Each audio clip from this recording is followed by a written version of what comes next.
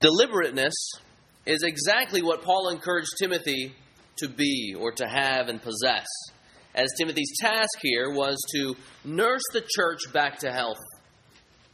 False teachers had somehow arisen in the Ephesian church, and they were teaching things that led people away from the gospel. And so the Apostle Paul, who had ministered and established this church in Ephesus, tells Timothy, his young disciple, a young pastor, he tells him, right the ship. Be centered on the gospel. Be dedicated to the scriptures, to the teaching of them, the reading of them, the proclaiming of them. But he also addresses how the church ought to behave. So not only does he teach about sound doctrine, he tells the church how they ought to behave that in a way that accords with sound doctrine. And this is really why he wrote this letter of 1 Timothy. So go ahead and turn to chapter 3. And you see there, in verse 14, we have a clear reason Paul gives for why he wrote this letter. I hope to come to you soon, but I am writing these things to you, so that if I delay, you may know how one ought to behave in the household of God, which is the church of the living God, a pillar and buttress of truth. So here not only is he getting at doctrine, he's also getting at behavior that accords with doctrine.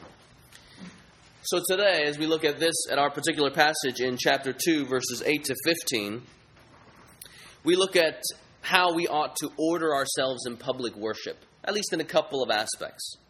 Our passage today, which deals with prayer and then gender roles and leadership in the church, is a very famous one, and in fact has spawned a lot of discussion, particularly since the rise of the feminist movement over the last handful of decades. But with any talk about how we are to order ourselves or structure ourselves or how it is that we are to pray, who ought to fill leadership positions, we have to be reminded of what the mission of the church is. So turn over to 1 Timothy chapter 1. You see this. This is great. He encourages Timothy to be centered on the gospel. And really the main reason is so that Christ will be exalted. It says, to the King of ages, immortal, invisible, the only God, be honor and glory forever and ever. Paul also says in Corinthians that everything that the church does, when we exercise our gifts and serve in the appropriate ways, everything we do ought to go to the upbuilding of the community, the strengthening of local churches, so that ultimately Christ would be known. The Savior would be known and his character is displayed. Whether it's preaching the gospel or even how we are to pray, how we are to structure ourselves. So given that this word still speaks, we know that it is applicable for us today. So the things we learn today, things we look at, we ought to be applying to our lives here presently. The word still speaks, even though this was originally written to Christians most immediately in the first century, the middle of the 60th decade, this is also applicable to us. So while we read, we should be asking questions like, what does it look like for our beliefs to be worked out in practice? What does it look like for us to aim at propriety or right order in public worship and in church life? And this brings us to point number 1. We need purity in prayer, Paul says. We need purity in prayer. Look there in verse 8. Here he first addresses the men. And he says that they ought to be men of peace. He says, I desire then that in every place men should pray, lifting holy hands without anger or quarreling. So we know in the previous verses, from verses 1 to 7 in the chapter, Paul encourages the church to be praying for all men. And then he lists a subcategory of that. He says, pray for the rulers who are in authority over you, the kings. Pray that they would administer justice well. Pray that there would be peace, and pray that there would be salvation amongst them. And he says, why? It's because God has a big heart. So Paul's calling our prayers to match God's heart. He says, as you guys pray, may your heart be matching God's heart, who wants all people, all men, to be saved. And then here in verse 8, he gets to how we ought to pray. So look there again, verse 8. Now, Paul's point here is not pure posture, but a pure heart.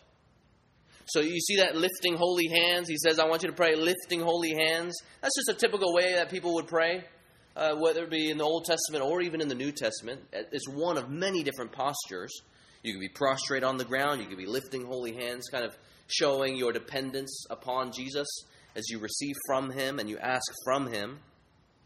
But the emphasis here is that we pray without anger or quarreling. That's the emphasis here. Not pure posture, but a pure heart. Without anger towards God's people. Without quarreling with others.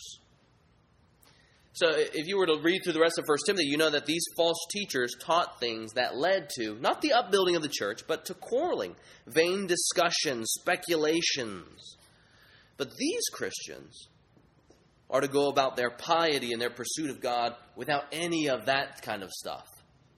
He wants their prayers really to be effective and genuine. He wants them to have a robust prayer ministry, and he says anger and quarreling prevents you from that.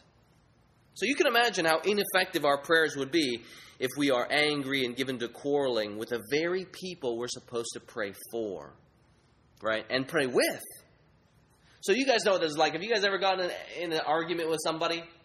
Let's say right before dinner time, and then you go to eat dinner, and nobody wants to pray and go before the Lord to intercede on his behalf to use this food to nourish both of our bodies, and then especially if you're convicted and you know that you've been mean to this person, or maybe you know that that person has been mean to you, the last thing you want to do, even though you might know it is right to say, okay, let's hold on a second, let's intercede before God and pray that the Lord would give us humility, forgiveness, self-giving. It's difficult to pray like that, right? If you're having anger for the very people you're supposed to pray for or with. Now imagine being the Ephesian church, called to pray for Nero, their king, who's been feeding Christians to dogs and using their bodies to light up the night sky as he burns them. How does one genuinely pray for their captors and killers when they're sinfully angry towards them?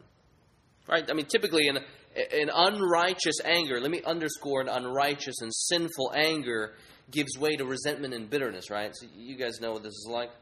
How do you approach Jesus, the one mediator for all men, when you don't really want Jesus to mediate for them? So here it just says, their prayers are supposed to flow from hearts that match God's, and God's heart is a heart of peace. So he's just saying, pray, lifting holy hands. The underscore here, the emphasis is without anger, but instead with peace. Peace has always been a high priority of God's. It is, after all, why God sent Jesus, his Son, into the world to take on flesh and die for sins. It's so that sinners, when they had sinned, they earned for themselves just punishment. God purposefully says, I want to reconcile those people, even though they're deserving of judgment, I want to reconcile them to me. And so what he's doing, he's softening hearts that are hostile towards them and instead establishing peace. So what Jesus does is he bears the sins that we committed and the punishment, the wrath due us, and instead he takes that on himself. You know, the illustration of the bridge, that evangelistic illustration. Sin is this large chasm between us and God. It's not perfect, but nevertheless it does communicate the fact that Jesus Christ brings peace, a clear way between sinners and God the Father. Where once there was hostility towards our hearts and him, Christ then brings us and draws us together here by bearing on the cross our sins and the wrath that we deserved. So it's always been a high priority here. This is what the atonement is, the at-one-ment. He's bringing two things to one.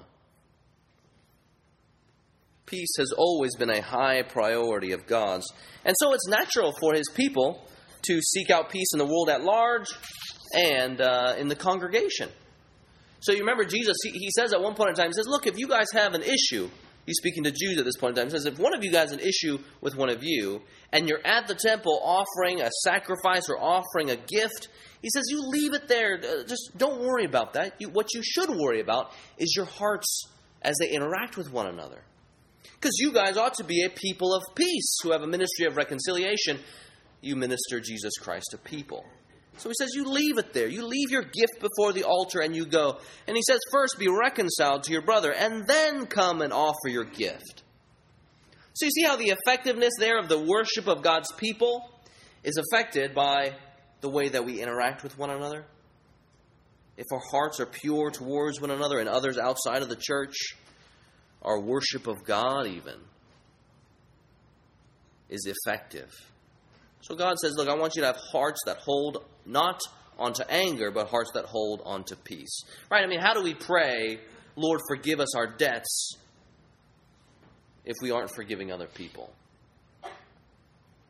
Paul wants our hearts in prayer to match God's heart of salvation, and God's heart is a heart of peace. He's desirous that all people be saved, and he desires peace. You know, wonderful opportunity that we have to be reminded of peace between one another here in this church is the Lord's Supper. It's, so the Lord's Supper comes with a warning, as we're going to be reminded of a little bit later. And the warning is that if we aren't minding the body, which is what Paul says in Corinthians, then we are guilty of profaning the Lord's blood and body. So what that means for us here is that if we have something against our members, if, let's say, we're holding on to resentment and bitterness, what we ought to do is go and settle that before we take the Lord's Supper. Because how do we proclaim, Christ died for my sins and he's forgiven me and he calls me to forgive others, but I ain't going to follow the last part of that. I embrace the benefits of salvation without really accepting the responsibilities of that same salvation, the grace and the peace that he calls us to flow from us after we've already received it from Jesus. So if you are holding on to something against your brother or sister, don't take the Lord's Supper. Just let it pass. You go and settle that issue. May there be reconciliation that ultimately pictures a reconciliation that we see symbolized here in the Lord's Supper. Just because you refrain from taking it doesn't mean you're not a believer. But if you were to take it with an impure heart, a heart that isn't repenting of sins, that should be underscored, repenting of sins, not perfection here, a heart that's not repenting of sins, then we would be guilty of taking this in vain. So for the men, Paul says, strive for purity in prayer. He then, as he's encouraging purity in prayer, he moves on and encourages the women. And here he's addressing purity in prayer, specifically in the issue of modesty. So look there in verses 9 and 10. He says, likewise, also, or basically in the same vein, he says, me as an apostle, I say likewise also that women should adorn themselves in respectable apparel, with modesty and self-control, not with braided hair and gold or pearls or costly attire, but with what is proper for women who profess godliness, with good works.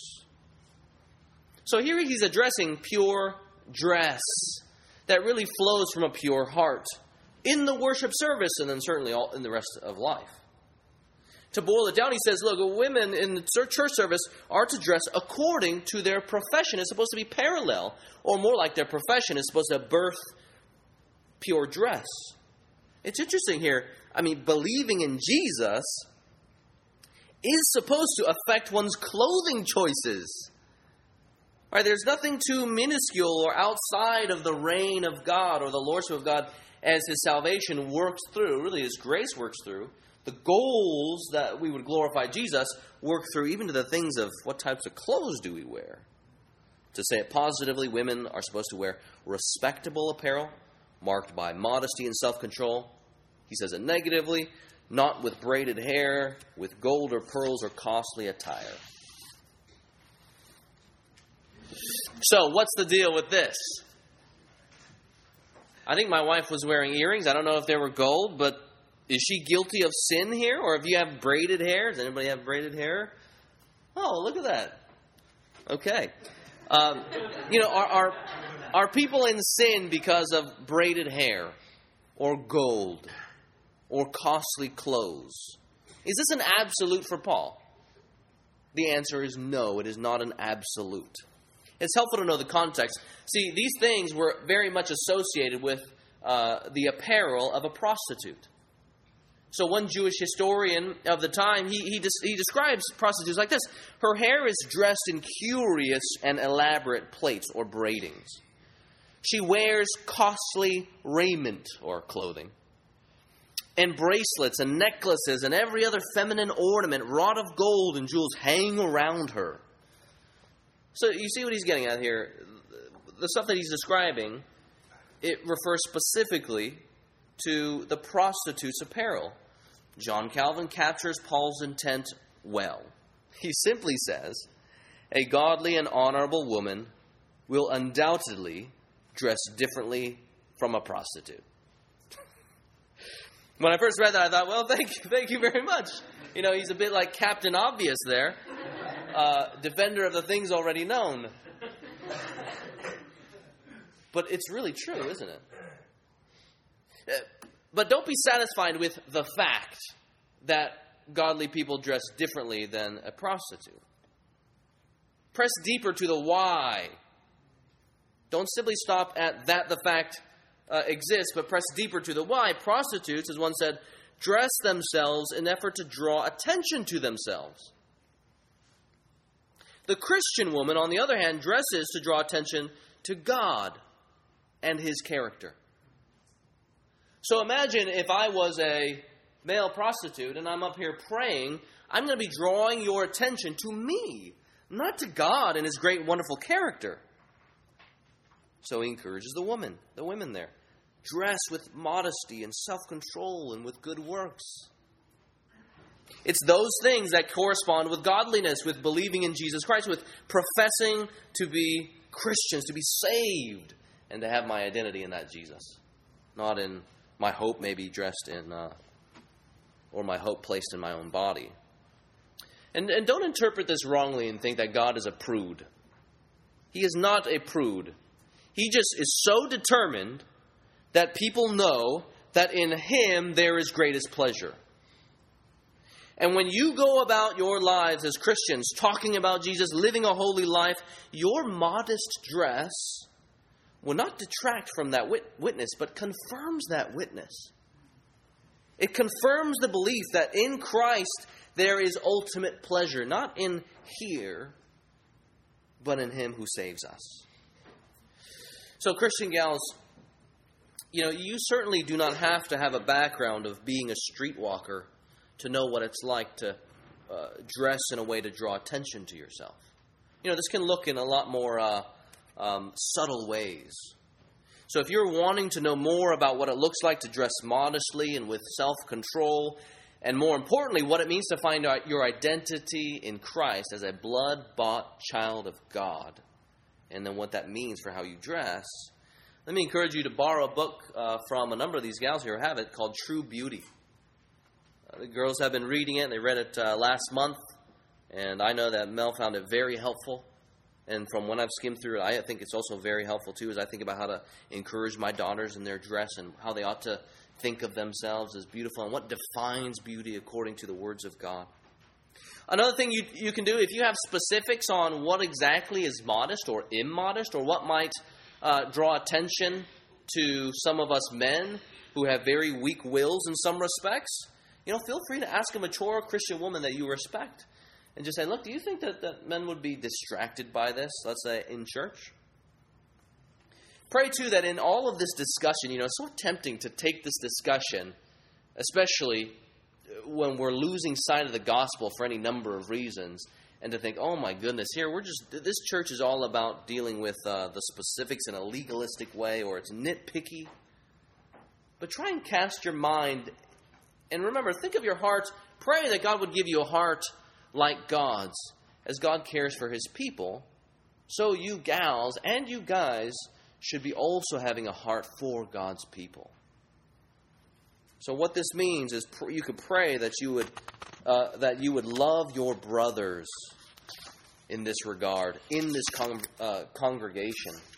And your love for your brothers would inform the way you dress yourself. Pray that they would be concerned, right? Pray that they would be concerned more about God and less about the things of this world. Pray that you would be concerned that they not stumble in sin. But instead, they would be fixed on, consumed with, and even slobbering over God and His character, and not merely your body. Remember, in all of these encouragements here, that the goal of propriety in worship, or right order, how we structure ourselves here, how we pray, is supposed to be the glory of God, the building up of the saints. That's why we do everything, for the exaltation of Christ. So when you put on your shirt or when you put on pants, the exaltation of Christ should inform how you do that. When you're going to the store and you're putting on clothing, the exaltation of Christ, not wanting people to be fixed on your body, highlight certain areas of your body, but to highlight the gospel of Jesus Christ as you go about living your lives and interacting with people. So that's point number 1, purity in prayer. The second point, after addressing purity in prayer, he addresses roles in public teaching. This is verses 11 to 15. So Paul here, he shifts the conversation from public prayer to then discussing roles in the church's public teaching. So he says God's glory is to be displayed not only in how we pray, but also in the ways that we order ourselves when it comes to leadership. Verses 11 and 12. Go ahead and look there. He says, "Let a woman learn quietly with all submissiveness. I do not permit a woman to teach or to exercise authority over a man. Rather, she is to remain quiet." Now, let's be frank here. Many people find a straightforward reading of this passage to be repulsive. Submission, these very words, submission or quietness, they may repulse you. You might think that, all of a sudden Christianity is sexist, chauvinistic. This might lead you to think about women's suffrage, and automatically it means that Christians believe in the inequality of men and women, that women somehow are of lesser value than men. Do they have less dignity than men? If that's you, I'm glad you're here, and I pray that the rest of the sermon, as we unpack these verses, that the rest of the sermon will be helpful for you in terms of how we are to understand this passage. And really, if you look at historical Christianity, what is the traditional view of this passage? But in trying to understand this, the goods of this passage, we got to be careful to not read too much into it. We live in a very egalitarian society, where if you think about, the founding of America, you think the Boston Tea Party, you think "Don't Tread on Me," you think 1776, and we are a country that's founded on egalitarianism. So oftentimes we're just so tempted to read so many things into this passage when really Paul isn't saying everything you think he is saying. First, we have a reminder before we get into some of these subjects here. Keep in mind that Paul is addressing the gathered church. He has in mind here when the church gathers. So he's not talking about your leadership, let's say, in your homeowners association. He's not talking about women's leadership, let's say, in the PTA, or even in the classroom, or in politics. Here he addresses the church. And so the church's leadership in specific. So when you read those words of submissiveness or quietness, all those words are used in relation to the teaching office of the church. That's what he refers to when he says teach. There he's thinking teaching the scriptures. When he's thinking about exercising authority, he's thinking of the official office of the pastor or the elder. So those words there, submission, quietness, they should always be read in relation to the official office of the church, and then also, as we know in Scripture, to marriage as well. So let's dive into some of these subjects here. Let's look first at quietness in public worship. So just as we already saw that Paul is not on a crusade against plaited hair or braided hair or gold or pearls, so this call for quietness is not intended to be absolute. It is not absolute. Paul is not saying that women in church should be muzzled. He is not saying that women are never supposed to say anything, or that women are never supposed to pray, or that women can never read the Word of God, or that women can never sing on the worship team. That is simply not the case. So we know, if you're tempted to think, oh, all you Christians think that women should never say anything in church, or if you're saying, the women shouldn't say anything in the church, we know from 1 Corinthians, Paul writes there, And it's very evident that women were praying in public and prophesying in public. Whatever you take prophecy to mean, women were doing it in public. And he's not saying don't do it. He's actually encouraging it. He says, I want you all, men and women included, to be exercising the gift of prophecy because it builds up the church. So we cannot say, there should be no defense that says women ought not say anything in the church. He is not calling for absolute silence. Remember, it is silence in relation to the official teaching office of the church, or anywhere where one is unfolding authoritatively, on behalf of the church, the words of God. So she is to remain quiet in relation to teaching the word of God in the church officially. Instead, she is to learn. So that's quietness. Let's look next at submission here. What's the submission in public worship? Again, with this word submission here, we want to balk at this word along with quietness. And even some of us men want to balk at this word too. But did you know that submission, rightly understood and rightly exercised, rightly practiced, is to be a mark of every Christian? So you cannot think submission categorically is a bad thing. You just cannot think that. So, for example, Hebrews, there the congregation is supposed to obey its leaders. Now, I don't even like talking about stuff like that because it almost seems self-serving, as if I'm calling you guys all to obey, and that's just what I like to do. But nevertheless, that is what God's word says. Christians are supposed to submit to their government. Wives are supposed to submit to their husbands. Children are supposed to submit to their parents. And then in Ephesians 6, he even says that slaves are supposed to submit to their masters. And we know there in 1 Peter, Peter encourages them, the slaves, these bondservants, to be submitting to their masters even if they're unjust. Hopefully, in effort to win some of them over, to be a fantastic testimony of Christ's love for sinners. Just as Christ suffered and did not open his own mouth, so he encourages those people to go ahead and do the same. But get this, thinking about submission. When we submit, when you gals submit, you gals follow the steps of Jesus Christ, as submission was a mark of the Savior.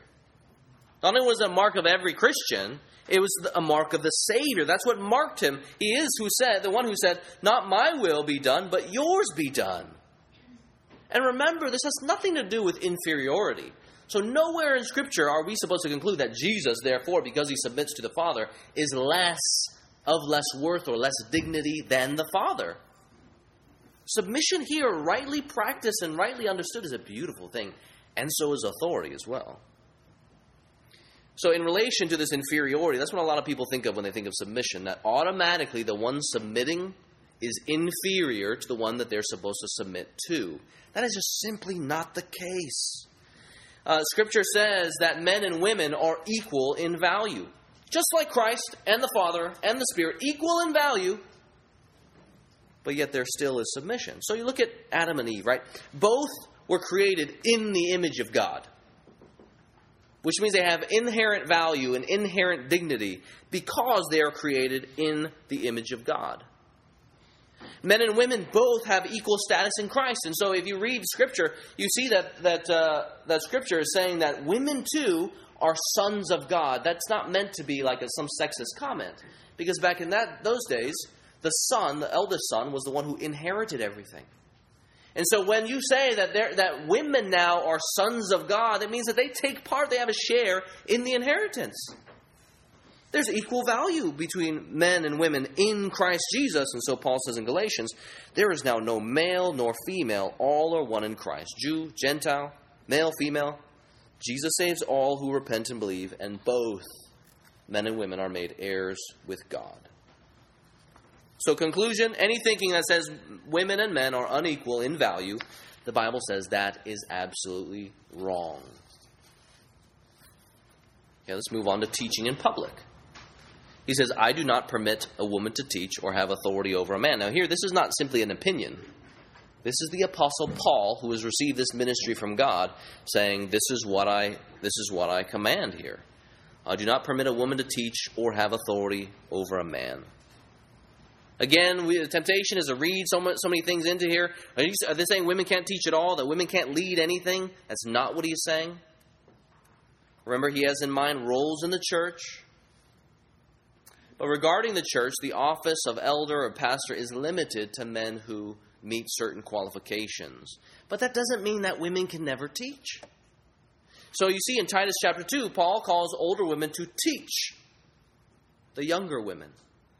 But they are called to teach. They're responsible here. You think about teaching of children as well. And then in the book of Acts, you see a man, Aquila, and his wife Priscilla were teaching. They were unfolding the scriptures to a certain man named Cornelius. And it's interesting, in Acts chapter 18, Priscilla, his wife, is named first. And a lot of people think that she is named first because she's bearing the larger weight of unfolding the scriptures to this man, Cornelius. Cornelius is going out and preaching the gospel. Priscilla and Aquila take this man and unfold the scriptures so that he might know it better, so that he might go on and preach more. The implication is that Priscilla played a larger role here in this instruction. But there, it's not talking about the official church gathered. But nevertheless, we see women here helping to lead, helping to teach even, and Aquila here is present. Again, in 1 Corinthians, even though prophecy isn't the official teaching role, women nevertheless are bringing encouragements to the church at large. So Paul is not saying that women cannot teach entirely, or that women cannot say anything encouraging in public. But again, according to this passage and other passages, it's clear that Paul commands that the teaching roles of the church, where one is authoritatively unfolding the words of God, where one is exercising authority and shepherding the congregation, that those would be reserved for men who meet certain qualifications. This has nothing to say about women being less able and competent to teach. So this is not based on ability. In many churches, and even in this church, there are women who are more competent to teach. They have greater ability to teach than some men who might feel called to the ministry. There could be women in this church who would be able to more ably teach and unfold the scriptures better than the church's senior pastor. So it has nothing to do with ability and competency. So, as many of us guys know, and many of you gals know, you are capable and you are able. You have wisdom to add. I mean, some of you guys come from cultures where a wisdom of a woman is not appreciated. The voice of women are oftentimes not appreciated. Or maybe in that culture, a cultural sin is that the men look down upon women and that they see like some sort of divine right to use them as sort of doormats in the house. That's not what Paul is calling for here. Jesus has a fantastic ministry to women. So much so that he has the first witnesses of his resurrection be women. And women could not legally testify in court to something in that day. And yet God calls women to be the first witnesses there. And then he says, look, I want you to go and tell the disciples that I am alive. I mean, they have the great opportunity to go and bring this good news to the men. So, gals, you are able, you are capable, and you have wisdom to add. So, for example, if we're in small group and someone's taking questions, the leader's taking questions, and they're having dialogue, please speak.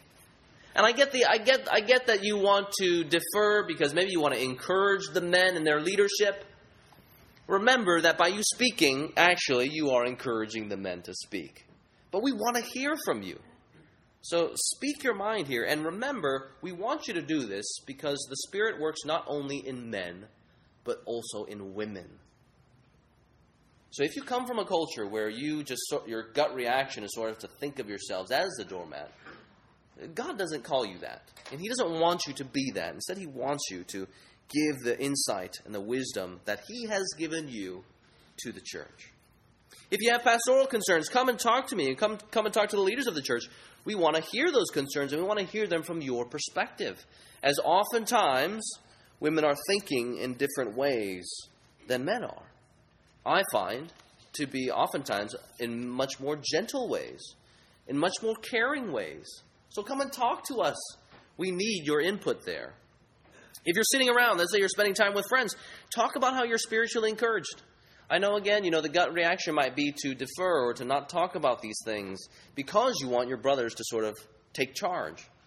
But again, let the guys learn from you and maybe even be rebuked by your example. So talk about what you've been reading in the Bible, what you've been praying through, how you've been spurred on, how you've been convicted, and just speak what's on your mind. I call that regular Christianity that we practice here in America. Another wonderful opportunity you have is prayer. So let's say Sunday evening, we're going to gather together to pray for the needs of our body. How awesome would it be if the women's hands were bolting up when I say, pray for such and such an issue? That will be an area where we as elders have determined that the women could pray on behalf of the church. And you would be helping us go before the Lord to bring that particular concern to God our Father. So to get back to some of the objections, you've now heard that the Bible teaches that men and women are equal in value. But also you hear that certain roles in the church are reserved for men who meet certain qualifications. Is this a contradiction? That might be an objection there. Is this some sort of contradiction? But the Bible teaches that this is not a contradiction. In fact, the Bible holds this out as God's design in the church and in marriage. Equal in value, different in role. You can just write that down. Equal in value, different in role. You can memorize that. And we see this concept in God himself. Equal in value, different in role. Just as we see submission in the Trinity, the Son submits to the Father, the Spirit submits to the Son and the Father, as the Son and the Father send him out at Pentecost. Just as we see submission in the Trinity, so we see differences in role. Each person of the Trinity is equal in value, but when it comes to the plan of redemption, they have actually specific roles. So what you see here is unity. You have the Godhead, the Father, the Son, and the Holy Spirit. You see unity in the Godhead, but unity in diversity. Unity in diversity. But get this, the diversity that never leads to division. Now that's hard for us to embrace, right? Perfect unity in the Trinity, but never division. But diversity. It's unity in diversity. So the Father, for example, he has a leadership role in the Trinity of planning redemption, of sending out the Son and directing and commanding. The Son, nor the Spirit, ever sends the Father into the world. But instead we see the Father leading and directing. And then the Son, he plays a unique role in redemption too. He's the one who comes. He's the one who arrives. He's the one who is manifested by the Father, and he dies on the cross. The Spirit too, he plays a unique role in the history of salvation. Different than the Father, different than the Son. So are these roles within the Trinity, the Father, the Son, and the Spirit, are they based in ability? Is the Father more gifted in planning, which is why he is said to predestine? No. Wayne Grudem simply says, authority belongs to the Father, not because he is wiser or because he is a more skillful leader, but just because he is the Father. Just because he is the Father. So looking at all these things we see in God, or what we see in God is what we are to see in his people, the church. Submission between the persons of the Trinity, role distinctions between the persons of the Trinity. And as we are God's people, it's natural that we're going to see some of these things amongst us. Equal in value, different in role. This is God's order. So we see here that the women are called to learn in relation to the official offices of the church, to learn in quietness and in submission. But what are the reasons why? What are the reasons why Paul says we are to do these things? Look there in verse 13. It says there the word for. It says for. That provides us the reason. Or because. For Adam was formed first and then Eve. So here it's just the reason why is because this is God's divine order. Now some people have objections to this and they say, okay, well the reason why Paul is commanding the church to do this is because it's culturally specific. That's for the first culture back then. But now today, in the 21st century, we are of a different culture, so therefore this doesn't apply. Okay, there are some people who say that. This no longer applies because we are in a different culture. Another objection, they say, well, gender roles in society, let's say in the church or in marriage, they came about because of sin. Way back in the garden, there was no gender roles. That's what some people say. And then now that we've been saved in Christ and then we've progressed over time, the trajectory is the farther and farther we get into salvation in Jesus Christ, well, these roles are going to be overturned. That's some of the objections. Culturally specific, or that gender roles themselves will be overturned in a perfect state. Well, I understand how seemingly tempting these lines of reasoning are, but verse 13 prevents us from that. We cannot hold to those objections because of what he says in verse 13. For Adam was formed first. So does he say, this is culturally specific. The reason why I want women to not fill these elder positions and teach the word or preach the gospel is because it's culturally specific. No, he doesn't say that. He actually goes back to a different culture.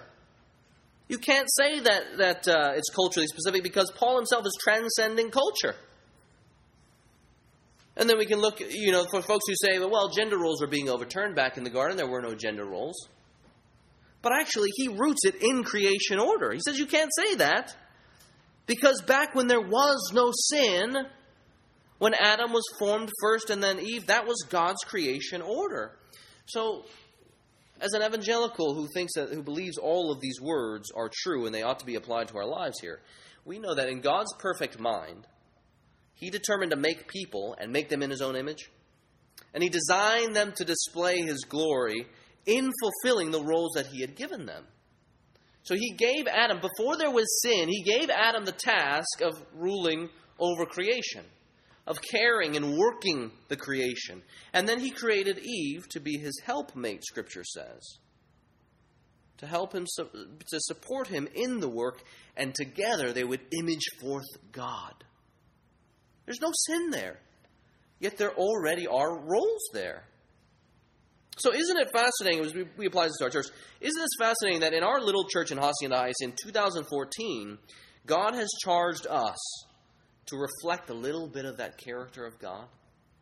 The same things we see in the Trinity, so we are to see a little bit of it, even though it is flawed by our sin. He says we're supposed to see a little bit of it in this creation order that echoes the eternal order of the Trinity. This is unity and diversity when these things are playing out well. Unity and diversity, but not division. Verses 13, 14, 15, oftentimes these can be kind of confusing verses. I'll give you a summary of what's going on here. In verse 13, creation order is explained. Verse 14, creation order is overturned by Eve. And then verse 15, creation order is upheld. Creation order is upheld. So we just talked about how the creation order is explained there in verse 13. Adam was formed first and then Eve. That's God's divine order. But then he moves to verse 14. And he says, and Adam was not deceived, but the woman was deceived and became a transgressor. So here he's talking about creation order overturned by Eve. Now some people think that this means that women are somehow more gullible, or that they fall into sin more easily or something like that. Don't think that. That's not helpful. And they might think that because it says the woman was deceived first. So in other words, 13 says man was formed first. That's why they should fill the pastoral role. And then number 2, women fell first. They're more gullible, which is why they shouldn't. Don't think of it like that. Verse 14 is more like an explanation of verse 13. So it would read something like this: I do not permit a woman to teach or have authority over man because God's creation order needs to be upheld. That's verse 13. God's creation order. He says man was created first and then woman. And this authority and leadership is exactly what Eve tried to overthrow. This is what he's referring to when he says Eve was deceived first. So verse 14 is like a commentary on 13. So in the garden, Adam, Eve's husband, had told her that it was necessary to obey God. and not to eat of the forbidden fruit. But instead of listening to her husband and protecting her, or instead of listening to her husband, her shepherd, the one who was supposed to protect her, she chooses to listen to the serpent and thus was deceived and became a transgressor.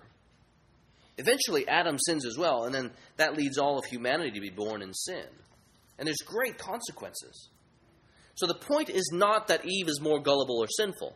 I mean, throughout Scripture, you see that the weight of sin, the weight of the fall, is placed not on Eve's shoulders, but on Adam's. So in Genesis chapter 3 that Oscar read earlier, who does God call to account for first? It is not woman, even though she sinned first.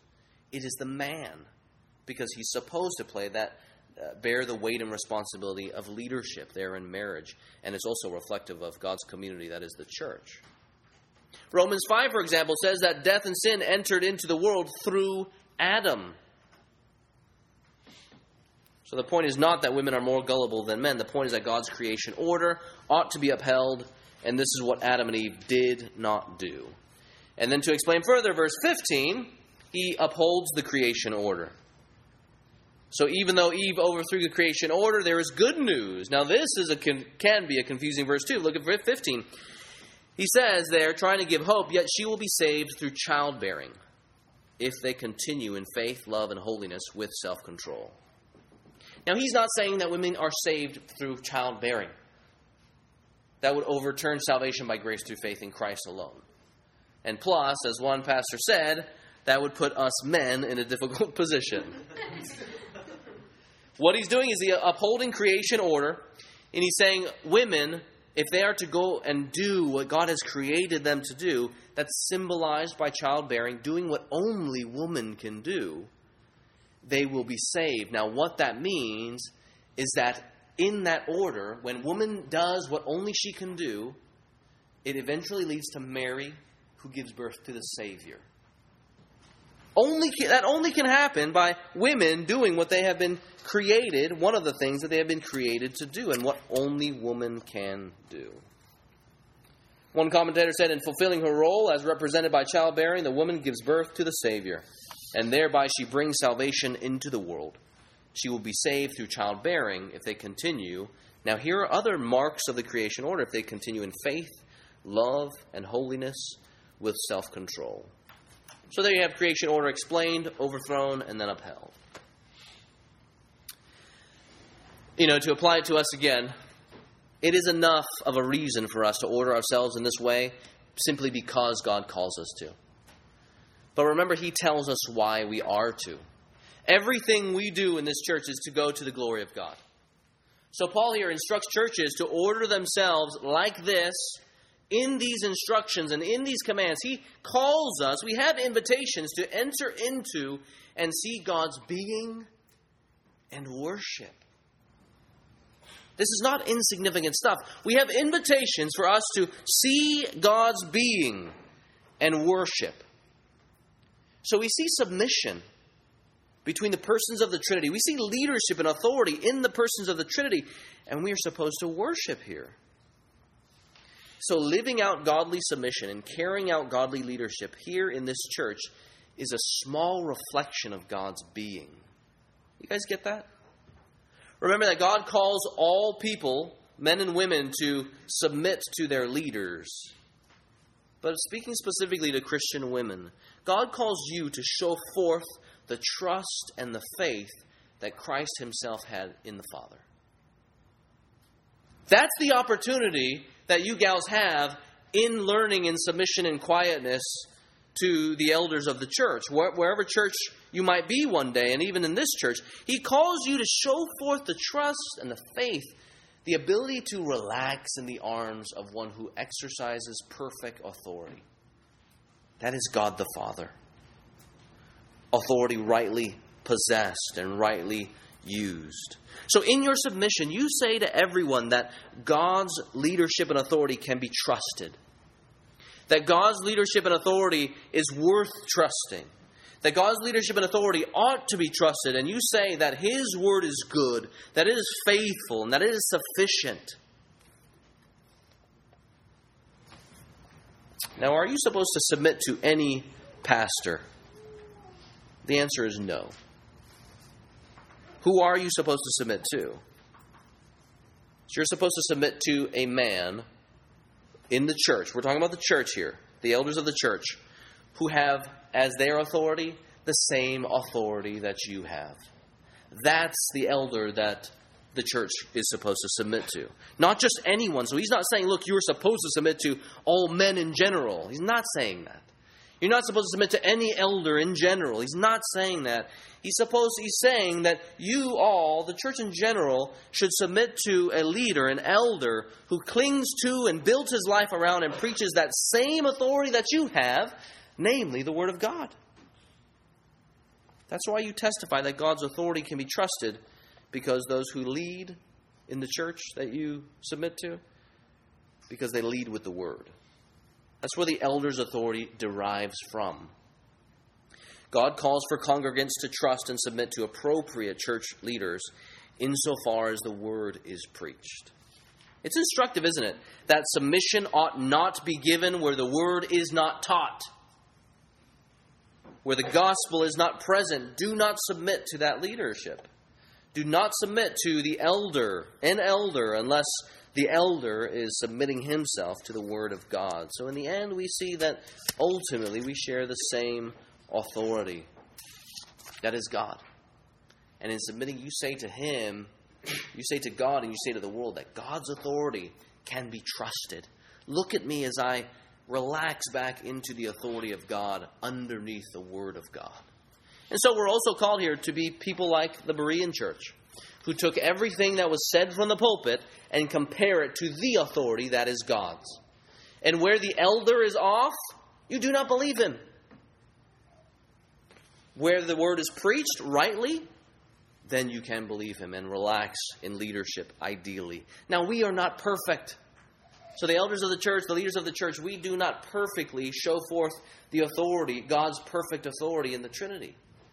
But yet we are to aim for that, just as you are to aim for the same submission that Christ had. So I hope that you do not find submission and role distinction in the home and in the church repulsive, because we see these very things in the character of God. And if they are not repulsive in the character of God, then how can they be amongst God's people where the word is rightly preached and where authority is rightly used and carried out and where submission is rightly carried out? As the Son submits to the Father, and as the Spirit submits to the Son and the Father, so we are to submit to one another as well.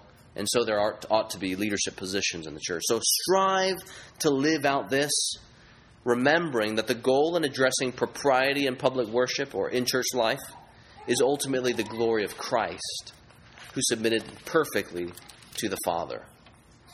Now, if you are a non-Christian, and you're listening to this submission stuff, the reason why one ought to submit in general to God the Father and to Jesus as Lord and to the Spirit is because He is God. He is the one who is over all things. And this is a call for you, even though you might be from difficult experiences and have a difficult background, where authority is clearly abused and you have clearly been treaded upon. This here, God calls you to enter into a relationship with Him where authority is perfectly expressed. And where we get it right, sometimes we don't, but where we get it right, that's a small reflection of the perfect authority used in the Godhead. And He calls you to carry forth, just like Jesus did, who perfectly trusted in a Father, who always uses His authority well. So He calls you to submit to Christ, who is Lord. So if you have not, the Bible calls you to repent of your sin, to turn from them, and be saved. And when one is saved, one is forgiven by God, who uses His authority to declare someone righteous. He says, I give that to you. You desire forgiveness? I give you forgiveness. You desire right standing? I give it to you. You want to be adopted into my family, where I will never leave you nor forsake you? He gives that to you. He is a God who judges and who carries out justice.